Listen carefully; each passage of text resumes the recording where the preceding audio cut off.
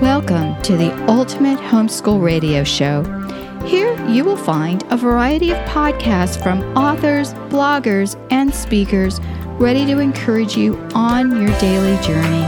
I can't wait to get started, and now let's listen to today's show. This podcast is a production of the Ultimate Homeschool Radio Network. What is creation? Did God create the world in 6 days and rest on the seventh? Does anyone really care? These questions and many more, including teaching tips and great resources, are presented in the Creation Science Podcast. My name is Felice Gerwitz, and it's my pleasure and honor to be your host. Some of these shows are from my Best of Creation expos and other presentations I've completed throughout the years of teaching on this topic.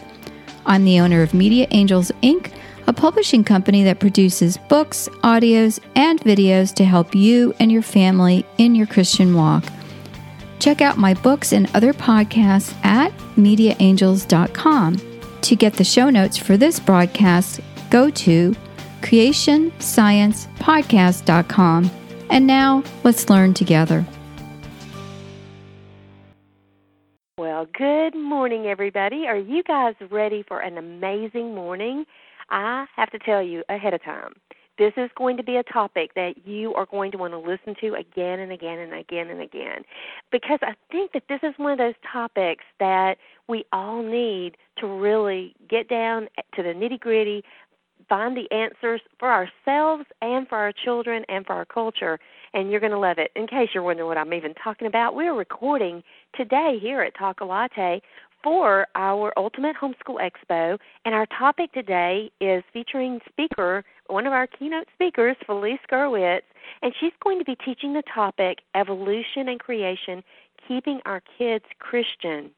Now, are you with me? Yes, this is a topic that I think every single one of us need to hear, and we need to really, really probably hear it a bunch of times, because for me, Felice is going to love this, it takes me a few times to soak in all of the information. And I remember years ago, and several times we've talked about this, with Felice telling me, hey, I don't know if this was my topic, this was my partner's topic.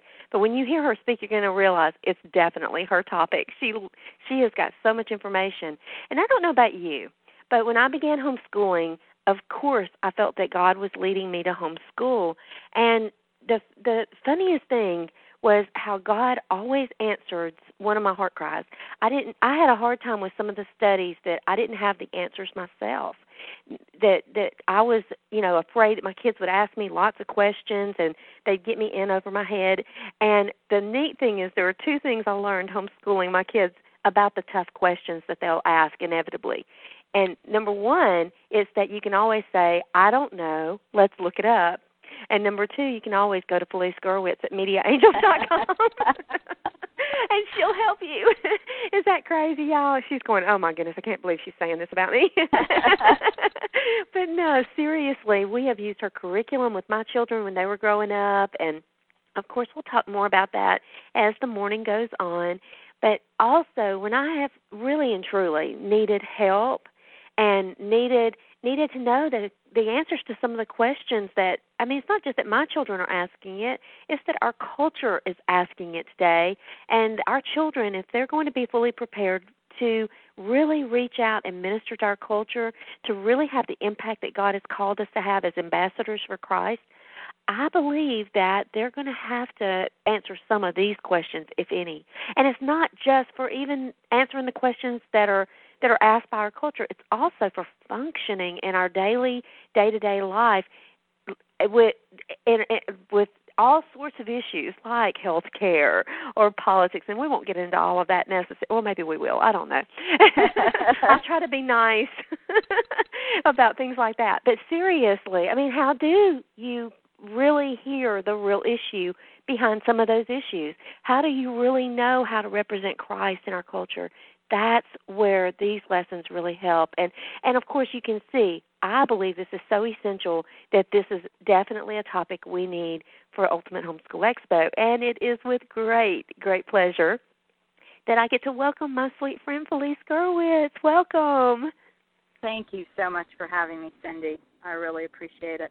Oh, man, I'm so excited about this topic. And before we dig in, could you just, I know your backstory, I know who you are, but there are probably those out here who maybe are just finding Ultimate Homeschool Expo, or they're just maybe just listening in for the first time to some of our audios.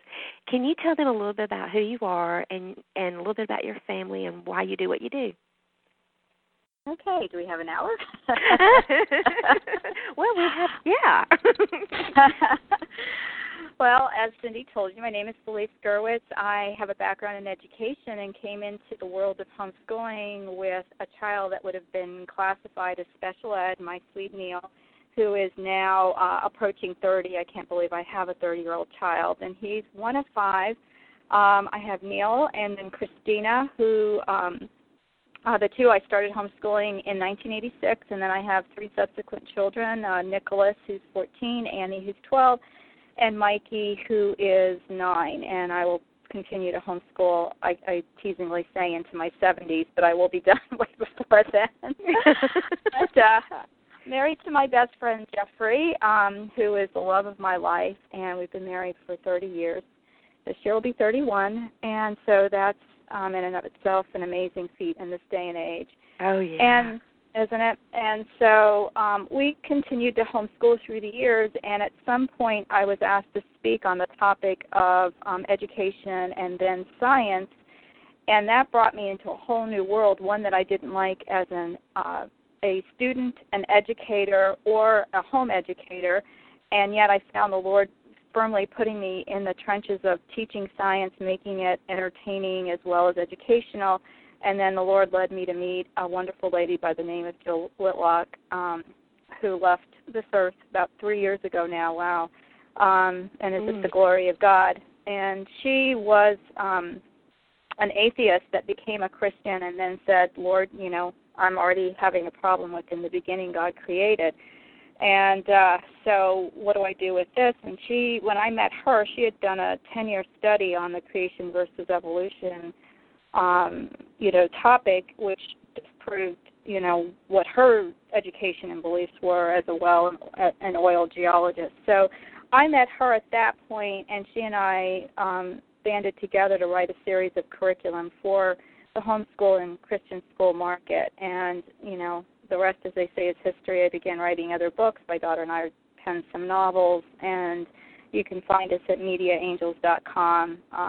And as some people say, your site is so confusing. I'm in the process of redoing our website because there's just so much. I mean, I've gone on a lot of different divergent fields from that one segment, but I am still homeschooling. I'm still a homeschool mom. I've got one in high school and one in middle school, and actually 2 in middle school. We're bumping Michael up. He's on the fast track. I cannot believe that. Okay, go ahead. And then I have just a lot of things that the Lord has led me to, and one is a ministry. It's A Few Minutes with God that is a Facebook fan page, and I post daily on that, which also helps me with my prayer time and meditation to put God first. Mm-hmm. And so that's new for this year. Oh, I love it. And you guys are going to love everything she does. You're going to definitely want to connect. And, of course, we'll talk more about that at the end so that we can help you connect with her. And for right now, you guys are in for a huge, huge treat. She's going to be teaching the topic, evolution and creation, keeping our kids Christian. And, you guys, if there's one workshop that I really encourage you guys to really tune into, this is it. This is it. Because I believe that these questions are questions that we all face. These are questions that really make or break our children whenever they step out of our door and go on out into the world on their own. Trust me, I want to know that my children can withstand the questions that are out there. And too many of our children today get out there in the world and they're hit with questions that rock their faith. And that's not what we want. We want them to be rock solid in their faith, not to be rocked by the questions.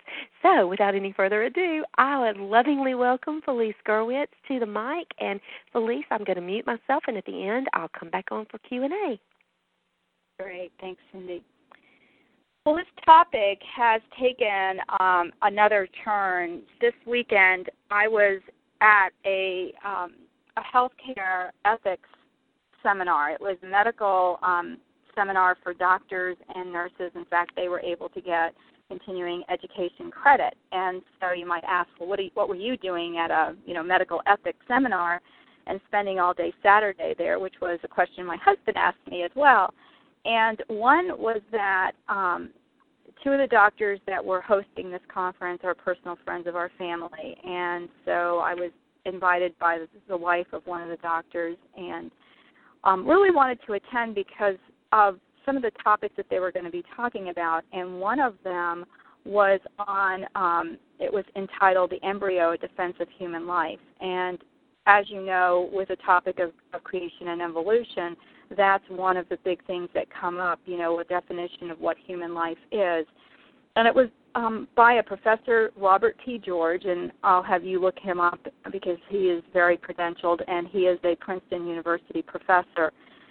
And what was amazing to me was the fact that the discussion these days has gone to the definition of life and what is life.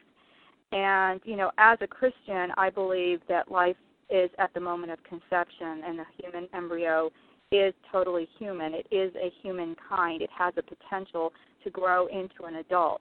And that's exactly what Professor George taught. He then said, I cannot use my faith as a basis in these discussions with people of all faith as well as people of no faith. And he went on to deal with some logical conclusions that have to do with the debate that is ensuing not only in our political culture, and he was part of the bioethics committee under George Bush, but also on the educational level. And so, he's written a lot of books and that kind of thing, but he was so articulate and so logical to me that I ended up posting a blog post about that this morning and writing a letter to the editor this morning for my newspaper, local newspaper. And instead of going over my notes for this talk, because I was just so taken by what he had to say and how much it dovetails into this discussion of creation and evolution. Let me just preface this talk with a couple of things, and one of them is my lack of knowledge beginning any discussion on the topic. I met Jill Whitlock many years ago now, and she was a scientist. She was an oil and well geologist by degree. And when I met her, she was telling me about the topic of creation and evolution. And I said, you know what? I had just attended a conference at the state convention the year before, and I said I was left with a lot of questions. I bought a lot of books, but I didn't know what to do with these books. And so, she said, well, I've made a 10-year study and invite me over and I'll explain it. Well, my sister-in-law was visiting, and she also was a homeschool mom, so we invited Jill over, and I had a cassette player sitting there back in the days of cassette players, people. And, now I would have my computer with a mic, and we would just do an MP3 digitally, But anyway, so I thought, well, she's probably going to go on, and I'm not going to understand some of the stuff, and we'll need to listen to it again. So she started out the discussion with the second law of thermodynamics, and I hit pause on the recorder. And I said, okay, we need to stop here. And I said, I didn't even know there was a first law of thermodynamics, and here you are talking about a second law of thermodynamics. And I said, what is thermodynamics? And so after, we all stopped laughing, and I unclicked the pause button and let her continue to talk, she went on and explained and opened my eyes to the world of science and how important it was to teach both concepts to your children as well as learn them both yourself. Because a lot of times I find that in the homeschool world that children are taught biblical principles, and they're taught values, and they're taught virtues, and they're taught character qualities. And all of these things are very important and very pivotal, and I do this as well in my own schooling of my children. But I want to challenge you to go one step further, and I want to challenge you to consider teaching creation and evolution side by side, and here's the reason why. For many, many years, I've had friends in all walks of faith in the homeschool world and outside of, and I am one of these people that, as for me and my home, we will serve the Lord. And yet I can talk to people and we can agree to disagree. And so having said that, a lot of people would say to me, why are you bothering with this curriculum? Because, it's anti-Christian, because anybody who's, open-minded would know that, God used Genesis as an allegory. Or I would get this, why are you bothering? It's a non-issue, because only 1% of the Christian world even cares. And then I would get all kinds of things as, only people who are not educated even consider creation as a viable alternative. And then I'd get, creation is just a faith-based teaching. So, I've heard it all, and as I get older, I've learned that, being upset and arguing never does anyone any good, and I don't argue the point anymore. What I do say is educate yourself, and whatever you decide is between your maker, if you even believe there is one or not. And it's not anything, I can only present the information, and then you can decide how you're going to teach it.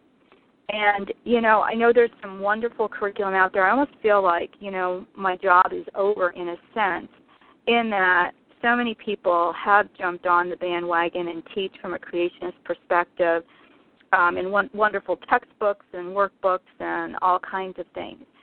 Our books are geared with a very, very detailed outline that Jill came up with after many, many, many years of research, and were the staple for many years that, there really wasn't anything that taught an apologetic type of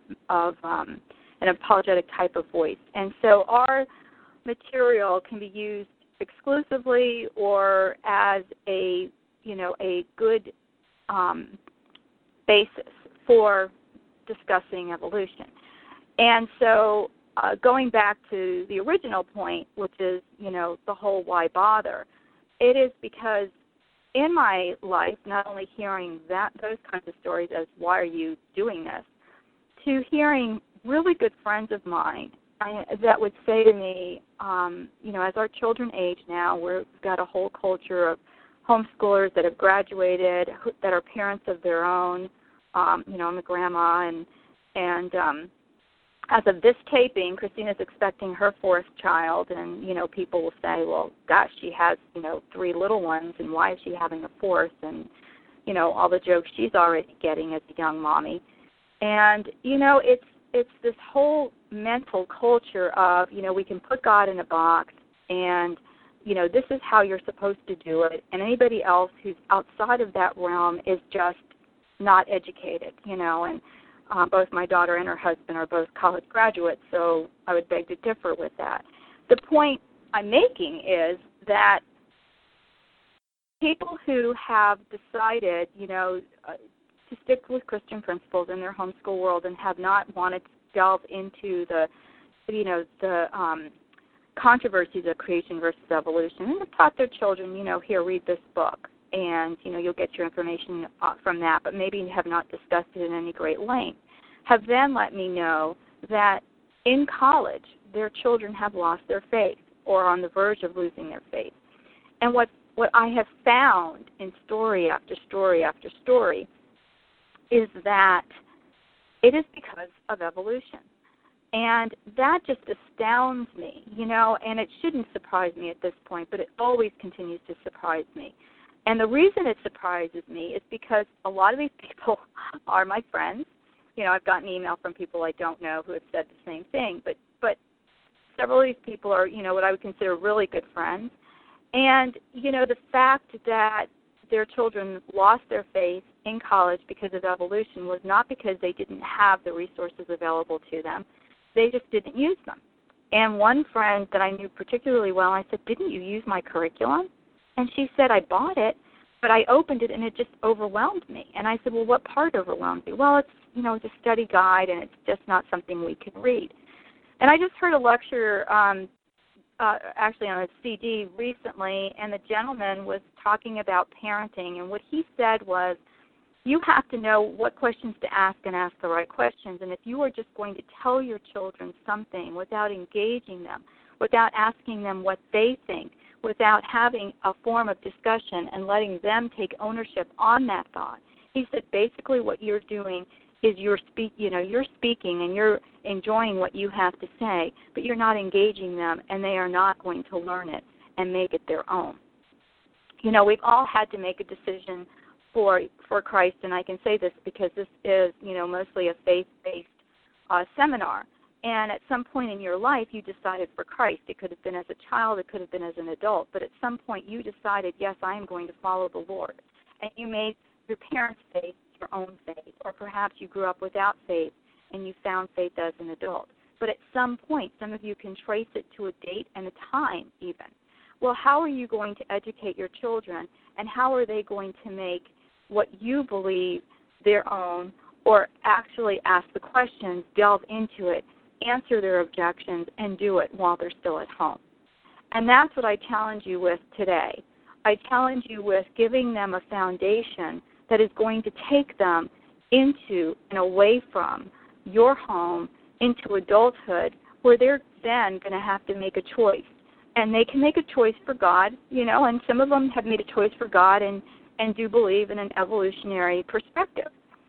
Jill and I used to go round and round about that, because she used to say, anyone who didn't believe in a creationist perspective could not be a Christian. And I never agreed with that philosophy. I said, again, we're putting God in a box.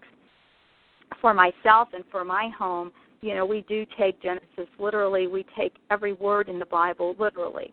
And, it is not up to me to decide, we're going to treat Genesis as an allegory, and then we're going to jump into Genesis, chapter 12, which is the account of Abraham. And from then on, we have to say it's literal, that whole section of Genesis, because that's where the lineage of David and subsequently Christ is traced. So at some point, Abraham was called out of the darkness, and infused with a conscience so that he could follow, Christ. I mean, that is what is taught in some, Christian/Catholic seminaries. I don't know, and I'm not a seminarian, and I'm not a philosopher or a theologian, so I cannot, definitively tell you what is being taught in seminaries across the world. What I can tell you is that treating Genesis as an allegory opens yourself up to treating other principles in the Bible as an allegory, just as a story that will teach morals and values, and, is a nice little fairy tale for those of you who, perhaps are not wise enough to, get with the program and understand that evolution is a fact, and we're going to discuss that. So this is really a long way of telling you and discussing just things that have happened in my life that have really cemented the fact that as a Christian, it is important not only for me to teach my children biblical truths, but also to teach them that evolution does not hold the answers. It definitely does not hold the answers when it comes to virtues and, and even deciding when an embryo is indeed allowed to be viable and to be allowed to live. As a Christian, we believe that at the time of conception, that God infuses a soul into that embryo, which then becomes, and has the potential to become a human being. And while scientists no longer can say that an embryo is just a mass of cells because they have, definitions contrary to that, they believe that an embryo is a Homo sapien, that it is a human, and that it is fully human. Their question goes back to, well, when is it human? And so those are the kinds of things that are very, very scary to me, to the point that I decided I had to write a letter to the editor and blog about it, because a gentleman by the name of Peter Singer is a bioethics expert, and he believes that the moral significance of a baby up until 28 days of life is in question. He believes that it is because of his definition of what he considers as the potential of life, whether or not, and obviously it is devoid of a God, but whether or not it should be allowed to live is dependent on politics and opinion. And that, to me, people, has just shaken me to the core. More than any other seminar I've ever heard, the seminar by Professor George was really enlightening. And the other thing that really surprised me was that Professor George had to be transported to and from the airport by a deputy sheriff of Lee County. And it was, I'm sure, for his safety. You know, why couldn't one of the other people in charge of the conference go pick him up at the airport? And he had to be police escorted because people like him probably have death threats on their life. And, you know, we live in what we consider a free society. And things are, you know, even seminars like this at some point may be, you know, we may be told that there are specific things we can and can't say. And right now I just praise God that there is this ability to speak frankly about the importance of, you know, some of these aspects, not only of our faith, but of the future of our children. And explaining to your children that God created is wonderful, commendable, and should be done. But explaining to your children the tenets of what creation and evolution teach are both very important. You know, Charles Darwin is considered the father of evolutionary thought, and he really is the one who came out with the book first. But there were many, many other people and proponents of evolution before Darwin brought his book to light. And he just pretty much preempted another author when he wrote on Origins of the Species, and it became based on some of his observations. It was published in 1859 and has become the dominant scientific theory of origins among influential scientists. And really the sad thing is that many people today and many scientists today no longer believe in evolution as proposed by Charles Darwin. In fact, they call it Neo-Darwinism. I'm going to butcher it here. But and neo meaning new, and it's a new take on what Darwin taught, because Darwin said that the fossil record would prove all the transitions that he speculated about in his observations, and the fossil record is still sadly lacking. And not sad for us, but sad for evolutionists. And you will hear, and I have a science email that I get every week, and you know they're constantly finding the new missing link and the new this and the new that, and they just throw it out there and tell you that they have. And the amazing thing is that you'll find, you know, no disclaimers when that whatever it was no longer considered a valid claim. You just hear about it, it's a splash in the news and in the media, and then you don't hear about it again. So I would just, you know, hold off on rejoicing and breaking out the congratulations to all the evolutionary scientists until, you know, the dust settles, because in the time that I have been studying about creation versus evolution, there have been, you know, three things that have really shaken the evolutionary foundation. And one is the scientists claim that DNA can be traced back to one set of parents. You know, one scientist referred to this as the mitochondrial Eve, and it was bad press for him because of the reference to the Bible, but totally in line with what creationists teach, that all mankind comes from one set of parents. And if you believe in the biblical principles, we call them Adam and Eve. The second amazing thing was scientists believe they can test the effects of the beginning of time. Again, a big shock to them, because they believe that the Big Bang arose from an eternal universe. And now if they can see a beginning, then the question becomes who started it. And the third shock of the scientific community was when red blood cells were found in dinosaur bones. Now, this is impossible. If dinosaurs lived millions of years ago, the blood cells would have dissipated or fossilized. And we use this as a topic in our second novel in the Truth Seekers Mystery Series, Dinosaur Quest. And so those are things that really shake scientific theory. And Darwin's theory, as it is presented by Charles himself, is really, for the most part, pretty dead. And, you know, but maybe somebody should tell the authors and writers of secular children's scientific magazines about this. You know, I recently read an article at a doctor's office that discussed evolution as a proven fact, and it's considered a proven fact. They don't just say, oh, this is proven. They use words such as millions of years ago, or we know that millions of years ago. And so these are the things that really, bother me when I read them. Teaching creation and evolution side by side is pivotal because your student, your child, is going to constantly be bombarded with evolutionary information from secular sources. Second, we need to teach evolution so that our children will understand the problems with the theory and learn how to counter what they see and hear in the media.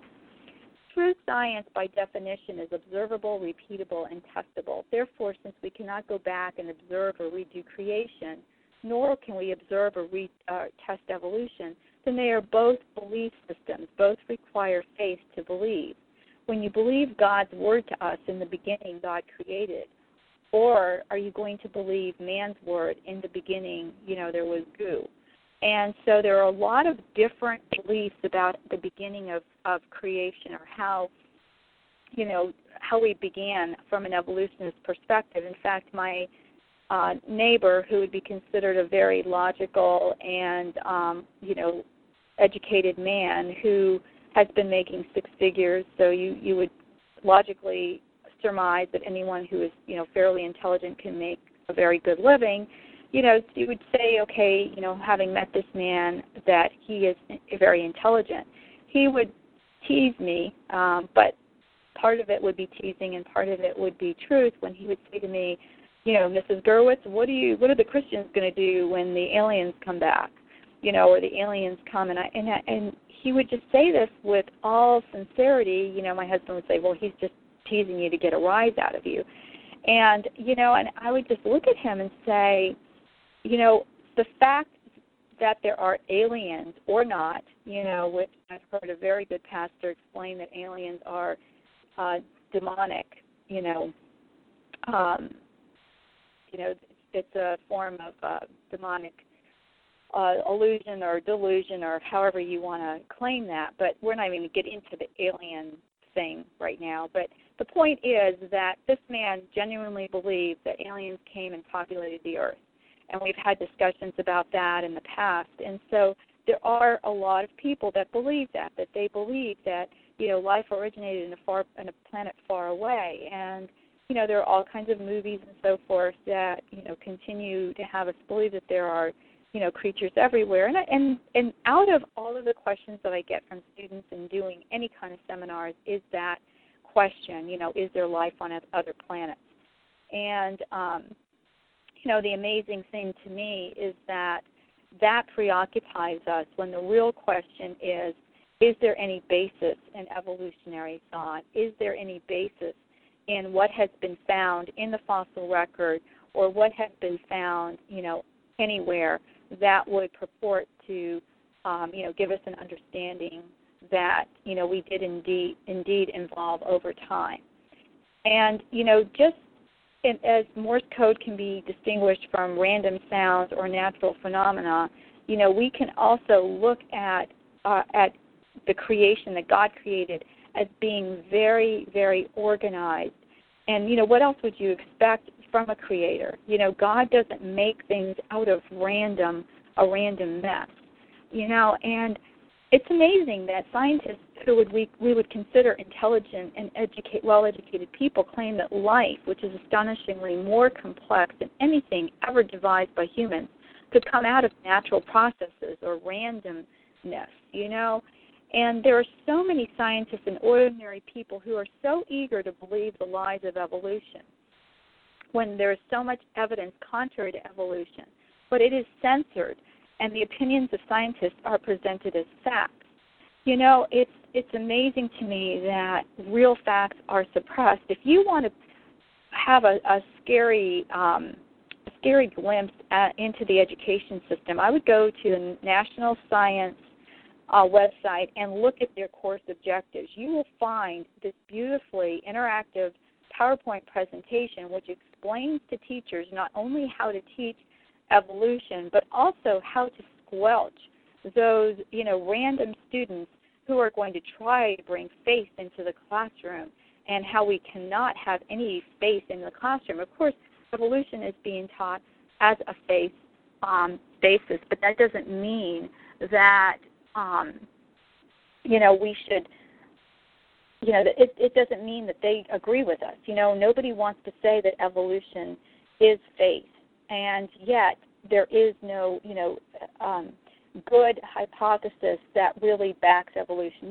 There are so many things you can and cannot say. In fact, when somebody hears me say, you're not allowed to say evolution cannot be proven, because that in and of itself, smacks of, just you don't know what you're talking about, because science is not proven. It is, there are theories that are hypothesized, and they're given validity or not given validity. And I'm sorry, my voice gets to be condescending when I talk like this, but most people, in most people's vocabulary, okay, we either say things are proven or they're not. And yes, that is not correct science. We need to say, is it a valid hypothesis? And they're saying that the theory of evolution is a valid hypothesis based on, all of this evidence. And I say, show us the evidence. The evidence is clothed in theory.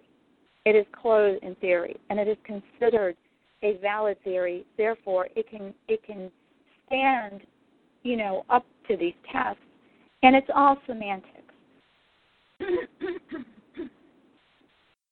Oh, I may need to get a drink of water. Hold on.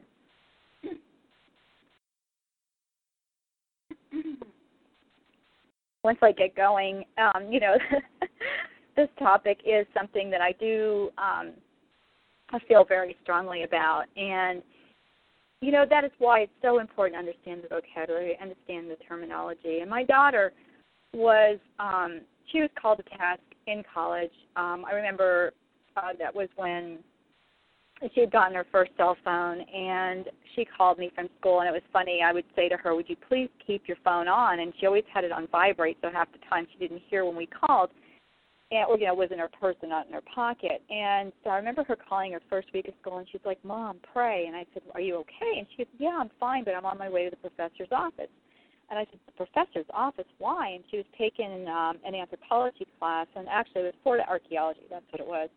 And so one of the children in the class, as the professor was going on about carbon-14 dating, said, excuse me, Professor, I went to an evangelical Christian school, and, we were taught that carbon-14 dating has problems. And so, he said, whatever. He said in response to that, pretty much shot down anything this young girl, and she couldn't explain what she meant.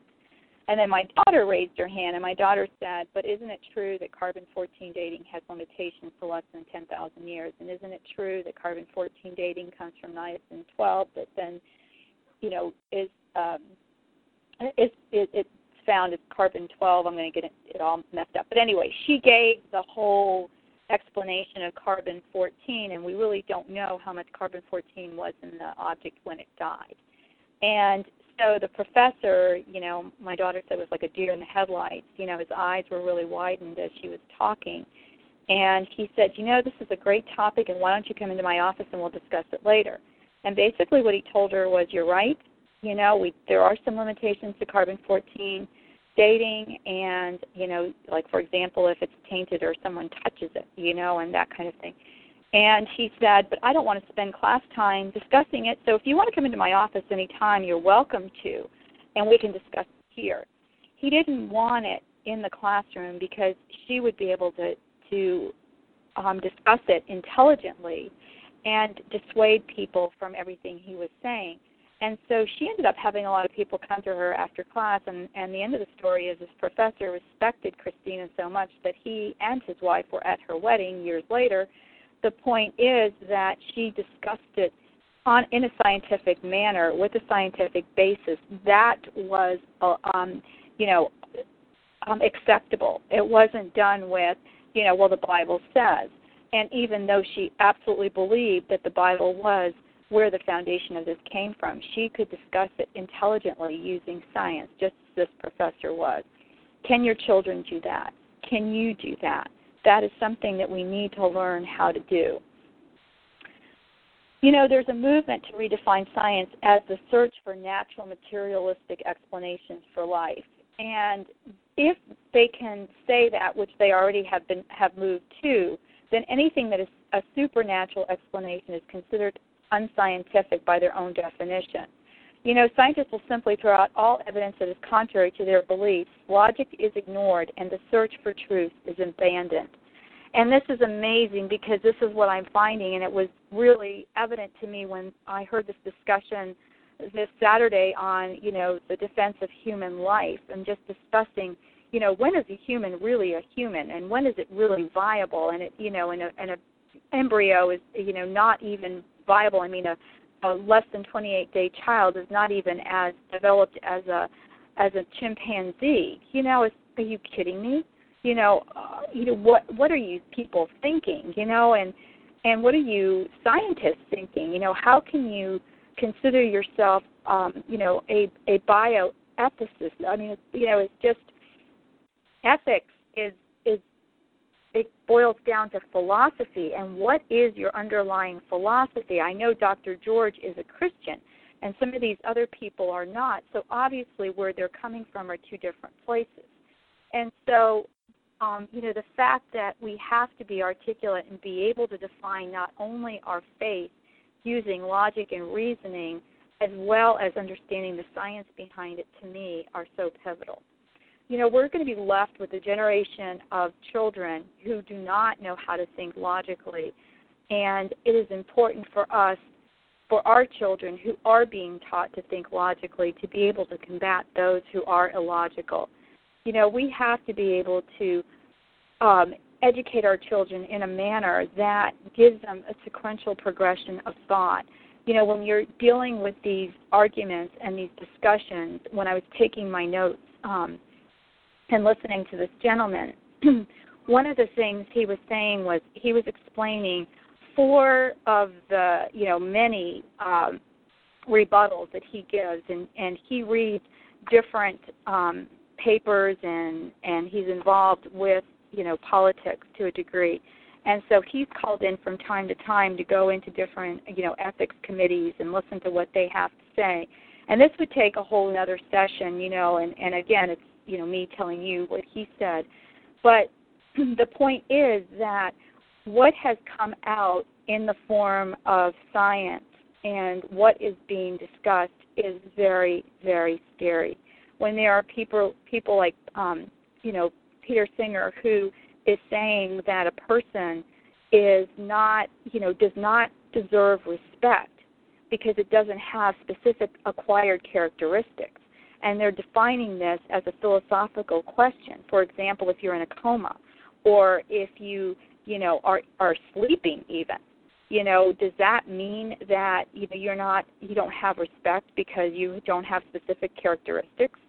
You know, and so all of these things, you know, can blow your mind when you think about it. And, you know, one of the things that Professor Georges said was, you know, Aristotle said that a rational animal is the definition of what a human is. And he said, you know, it's amazing when you think of a rational animal as being likened to a human, you know, and he said that if you get to the point where, you know, where does a baby possess rationality? You know, these are questions that are being discussed, and we're sitting here very naively thinking, well, you know, this is not a discussion that we need to be getting into. And, you know, this creation thing, I mean, it's just too complicated. And, Felice, you know, I open your books and I look at that outline, and it just blows my mind, and I just can't wrap my mind around it. And, you know, this is not something my kids need to learn. Well, I would just say that there are some things that I can show you today that it doesn't take a brain scientist. It doesn't take a quantum physicist to understand. And one of them is that, you know, we can't go back in time. We can't repeat creation or evolution, but we can look at the evidence that's before us. And through critical thinking and reasoning, we can reach logical conclusions that, you know, biblical creation has recounted in the book of Genesis as far superior to evolution. For example, you know, there are so many things that are what are called out-of-place artifacts. For example, a fossilized beetle that's supposed to be 50 million years old is unchanged from a modern living beetle. And so things like that we can point out and show our children and say, you know, look at this, kids. I mean, you can even research out-of-place artifacts. Those are the coolest things. They're called, you know, op arts as well, and that was, use that topic in our third novel. Our novels deal with creation facts in a fictionalized story, so the kids can learn as well as be entertained. You know, the majority of people today, including many Christians, think the theory of evolution was founded by Darwin and is supported by scientific effort, and it actually began before the ancient Greeks. And again, there is no scientific basis that really, really definitively says, you know, here's the information, you know, we're done with it, there's no more discussion. You know, the theory of evolution calls for minute changes over time and allows one species to change into a totally different species over millions of years. And that is called macroevolution. You know, and that's what people think that the theory is all about. And that is part of what that is about. But, you know, people keep trying to say that microevolution is also evolution. Now, micro is a change within a kind. And that is not at all what we consider evolution. I mean, I have no problem with microevolution. There are all kinds, you know, there was one dog kind, and from that kind came all the dogs we see today. You know, when people talk about Noah's Ark, there are feasibility studies that have been done on Noah's Ark, and those are astounding that you can read about. And each kind of animal was on the ark, you know, even some of the dinosaur kinds, and most dinosaurs were actually very small, about the size of a chicken.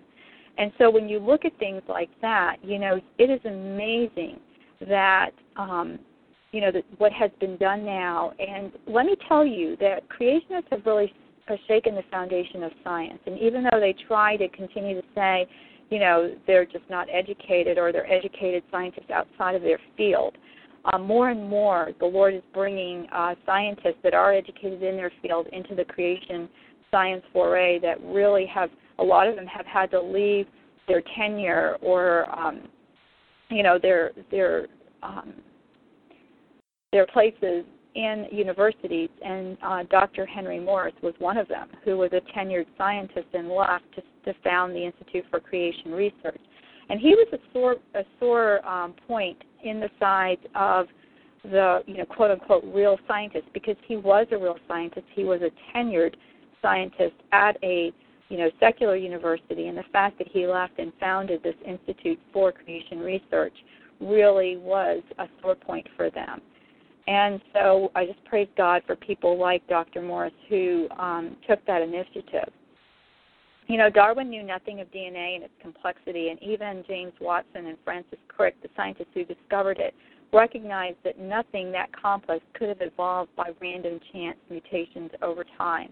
And this has spawned the whole intelligent design debate that now they're trying to say that that is, you know, a faith-based group. And it, you know, at first I wasn't really thrilled with the ideological, you know, premise of, you know, that intelligent design, a designer had to create intelligently, because it was made up of a lot of people, not of any faith, and it's, you know, across the board, Christian groups, Christian, Catholic, Jewish, and atheists were all part of this group and still are today.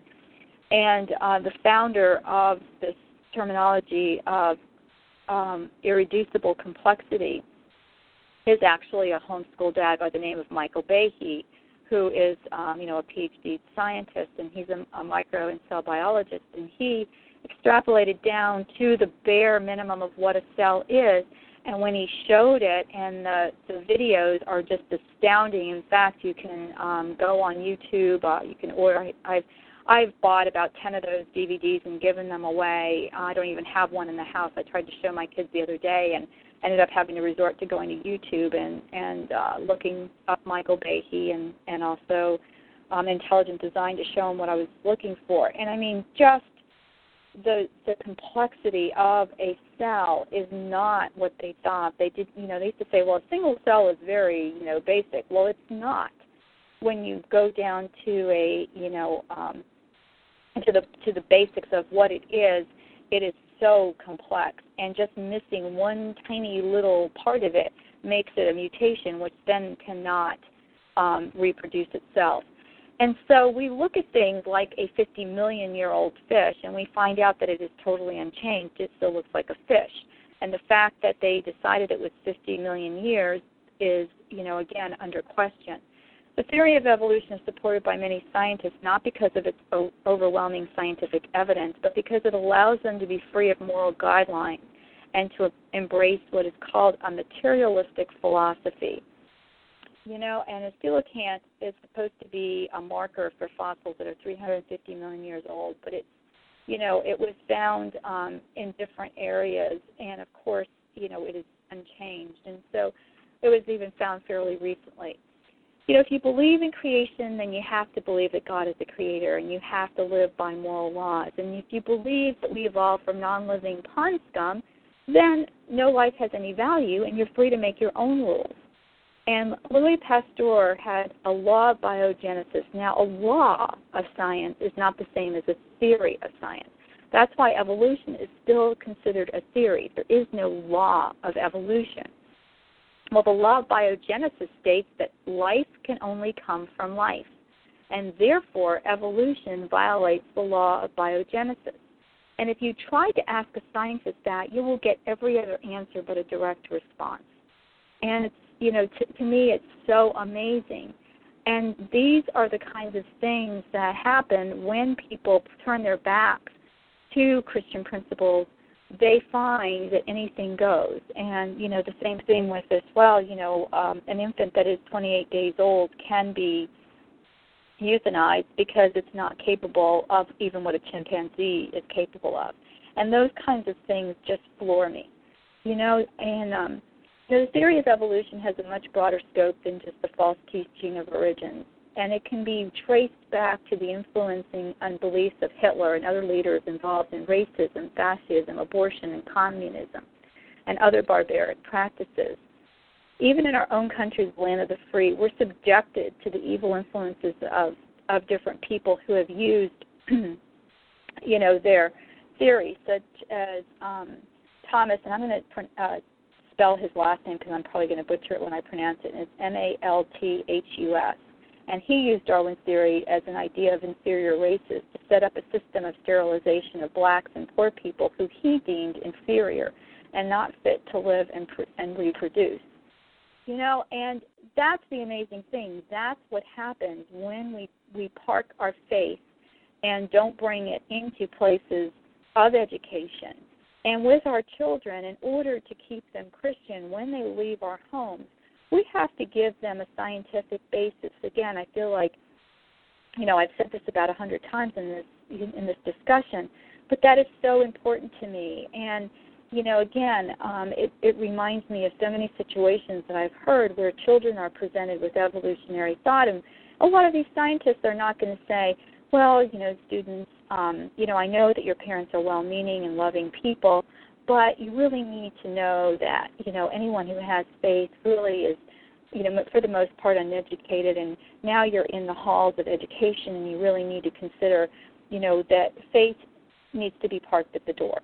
I was taught in my English class, English 101, in a freshman college class, that I was supposed to forget everything I had been previously taught, and then I needed to listen to this professor and what he had to say about, English and grammar, because everything else needed to be forgotten because, it was all wrong. And that's an English class. We're not even talking about a science class. And I won't even talk about my professor who basically said he was an atheist, and he was my Old Testament professor. And this was at a Christian college, but we won't even go there as well. Because the thing is, when you've got a teacher, no matter what they propose to say, that they are unbiased, they're going to bring their bias in. Professor George is a Christian. He is going to bring his Christian bias in to his philosophy. People who are not Christian are going to bring their philosophy based on what their faith or values are. No matter what they say, there is no way that you can't. And so, what we're being taught today on evolution is by, for the most part, people who have parked their faith. Not everyone, many. We continue to look at the fossil record, and we will see that there is stasis. That is, fossils stay the same, or they're extinct. But we do not see transitions. We find no fossil transitions other than things that mostly have been disproven because they're false. Lies and deceptions of evolution are still being taught as truths in our schools and universities. And one of the saddest statistics is that when Christian students get into college and universities, they're being taught evolution as a fact, not as a theory. And, as I said earlier, that unfortunately many of these students lose their faith and reject the biblical teachings of their families and churches and essentially lose their faith. And one of the things I wanted to add to this is the fact that my daughter's friend who was a Christian and a good friend of hers, and in her second year of biology class, she brought to the attention of the professor. Of course, she brought the book over and showed me, and in the book was a drawing of Haeckel's embryos, and these embryos are of humans and different animals throughout their embryonic stages. And Haeckel himself recanted that his drawings were false. And here we had in, I don't even remember, I want to say it's 2003, 2004, when these girls were in school. I guess it was earlier than that, let's just say the early 2000s, 10 years ago now. Here it was in the textbook, and my daughter's friend asked the professor and said, why is this there? And she goes, oh, yes, we're going to skip over that. And, I really wonder if the professor would have skipped over that, and yet the professors choose their textbooks. Why would you choose a textbook with that in there, and what is that doing in a modern-day textbook? When Haeckel himself recanted that the drawings were not true drawings, that he had altered the drawings to make the human embryo look more animal-like. And so these are the kinds of things that are purported as truth. And if they're in a textbook, do you think a normal student is going to look at it and say, wow, that is, something that is really, important or not important? I mean, they're not going to differentiate. If it's in the textbook, their biggest question is going to be, hey, is it going to be on the test? That's what they're going to ask. And so if it's not going to be in the test, on the test, then they might not look at it. But if it's in a textbook, you would think the teacher would agree with it. So, again, there are no transitional forms in evolution. That is something that you can show your children, and you can look at the geological evidences that really are clearly, shown. And there's a gentleman, by no stretch is he a Christian, and he also is an evolutionist. But he has quite a bit of money, and he has put together these books that he sent to every university. They are hardbound. Just from a publisher's perspective, I looked at this book. I haven't seen it just on the internet. And, it at least would have cost him about $120 a book. They're full color, hardback, and he took it upon himself because he does believe that God created. And he took it upon himself to send these books out, and he also allows for anyone to use his photographs for free. You just have to state where you got the photographs. But he has all of these amazing, beautiful photographs of things that are, that recant evolutionary thought, and a lot of them are fossilized types of creatures. And yet, people look at him as this, weirdo that, believes in Allah, and the point is that this man is taking his faith and he is educating those who don't believe or don't have any type of faith in God. And while we might, be opposed to, his philosophical principles on a Christian perspective, the point is that he is furthering the cause against, the fact that there is no creator. And even though he believes that, there was millions of years in the creation process. So the point is that, we have to do whatever we can with the resources we have. And I'm always edified when I see people like the doctors that put together this conference that I attended. They could be on the golf course. There's nothing wrong with playing golf. There's a lot of people do it here in Florida. But they could be just, off on their boats or on the golf course or doing whatever they want to do on a Saturday instead of spending all the hours it took to get this conference together. And even to make it so that these individuals and a lot of the nurses could get continuing education credit. And how wonderful is that they were able to attend this conference and to be able to, get continuing education and hear a real Christian perspective of what life is. And again, as Christian parents, we're entrusted with the education of the children that God has given us to raise. We must follow the commands of 1 Peter 3:15 to always be prepared to give an answer, a ready answer to everyone who asks for the reasons you believe and for the hope that you have. And that hope for us as Christians is that God created.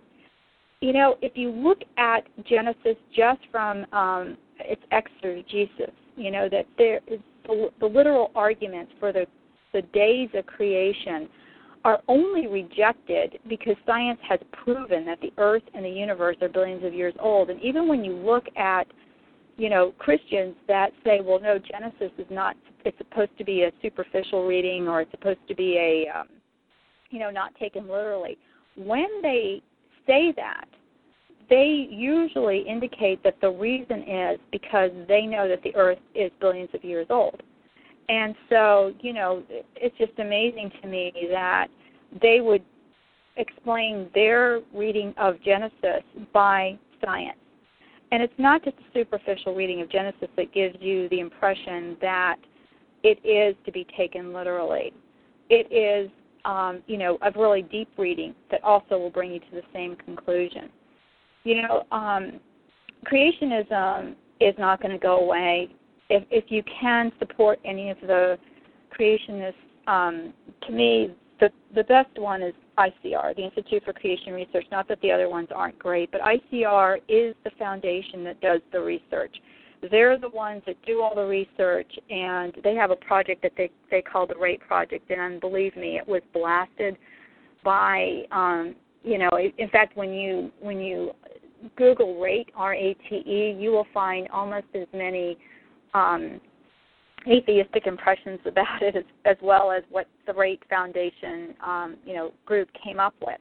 And what they did was they extrapolated out different things that happened over time and showed it kept pointing to a young earth. And I know some people don't want to get into the young versus old. In fact, I spoke with a gentleman, and even though he believed in a young earth, having to clear my throat again, he purposely left it out of his discussions because he didn't want to be controversial. And so, I think that at some point we have to make a decision. And, I might lose sales. In fact, I have lost sales to a lot of other, curriculum that's out there. And people can say, well, their curriculum is better than yours, and we can just read it, and it's just textbooks and it's workbooks. And, I don't have to plan anything out, or I don't have to, I can just give it to my kids, and we can read it, we can discuss it, and we can do activities and all that kind of stuff, and we're still learning about it. And I say, yes, definitely there are some great things out there, but you need to give your kids the facts. I want this to be a thing about comparison of curriculum or anything like that, because since Jill has died, I feel like part of Media Angels has died with her passing. And she was a scientist. She was the brains behind the book. She was the one who really understood the scientific principles. And the Lord has left me to continue on her legacy and to continue to explain to people the values that are contained not only in the book of Genesis, but also in the entire Bible, that we have to shore up our children so that they can, refute what I consider compromises to the faith. And, it's just really hard for me as a parent to teach my children that Genesis is an allegory and that everything else, dealing with Christ or in the New Testament is then considered fact. Because what's going to happen is then other things are left up for discussion. And I just want to end with this idea that, that is being discussed right now on the political front as well as,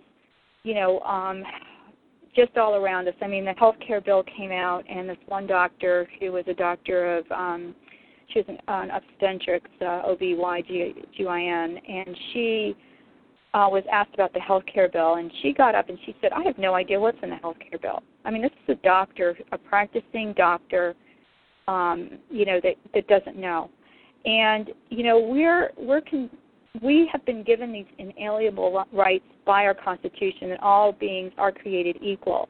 But when you have people defining what a human being is and doing it based on developmental issues and understanding based on a criteria that is coming from their ideology, it is a scary thing.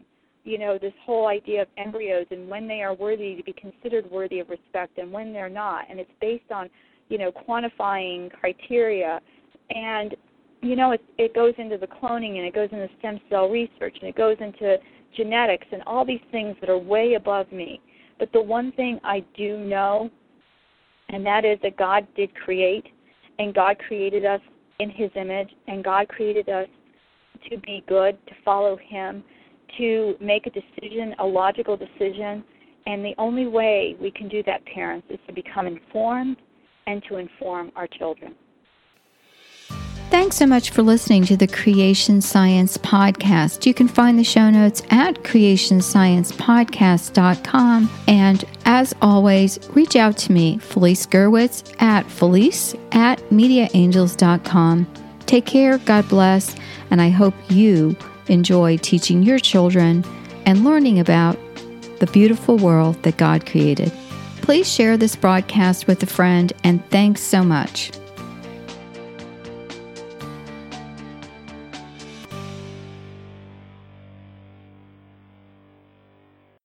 This podcast is a production of the Ultimate Homeschool Radio Network. Subscribe to this podcast on iTunes, Google Play, or any of your favorite podcast apps. Look for the Ultimate Homeschool Radio Show to keep up to date with all our wonderful podcasts. For a special subscriber printable pack, as well as all our timely freebies, join our email list on theultimatehomeschoolradionetwork.com.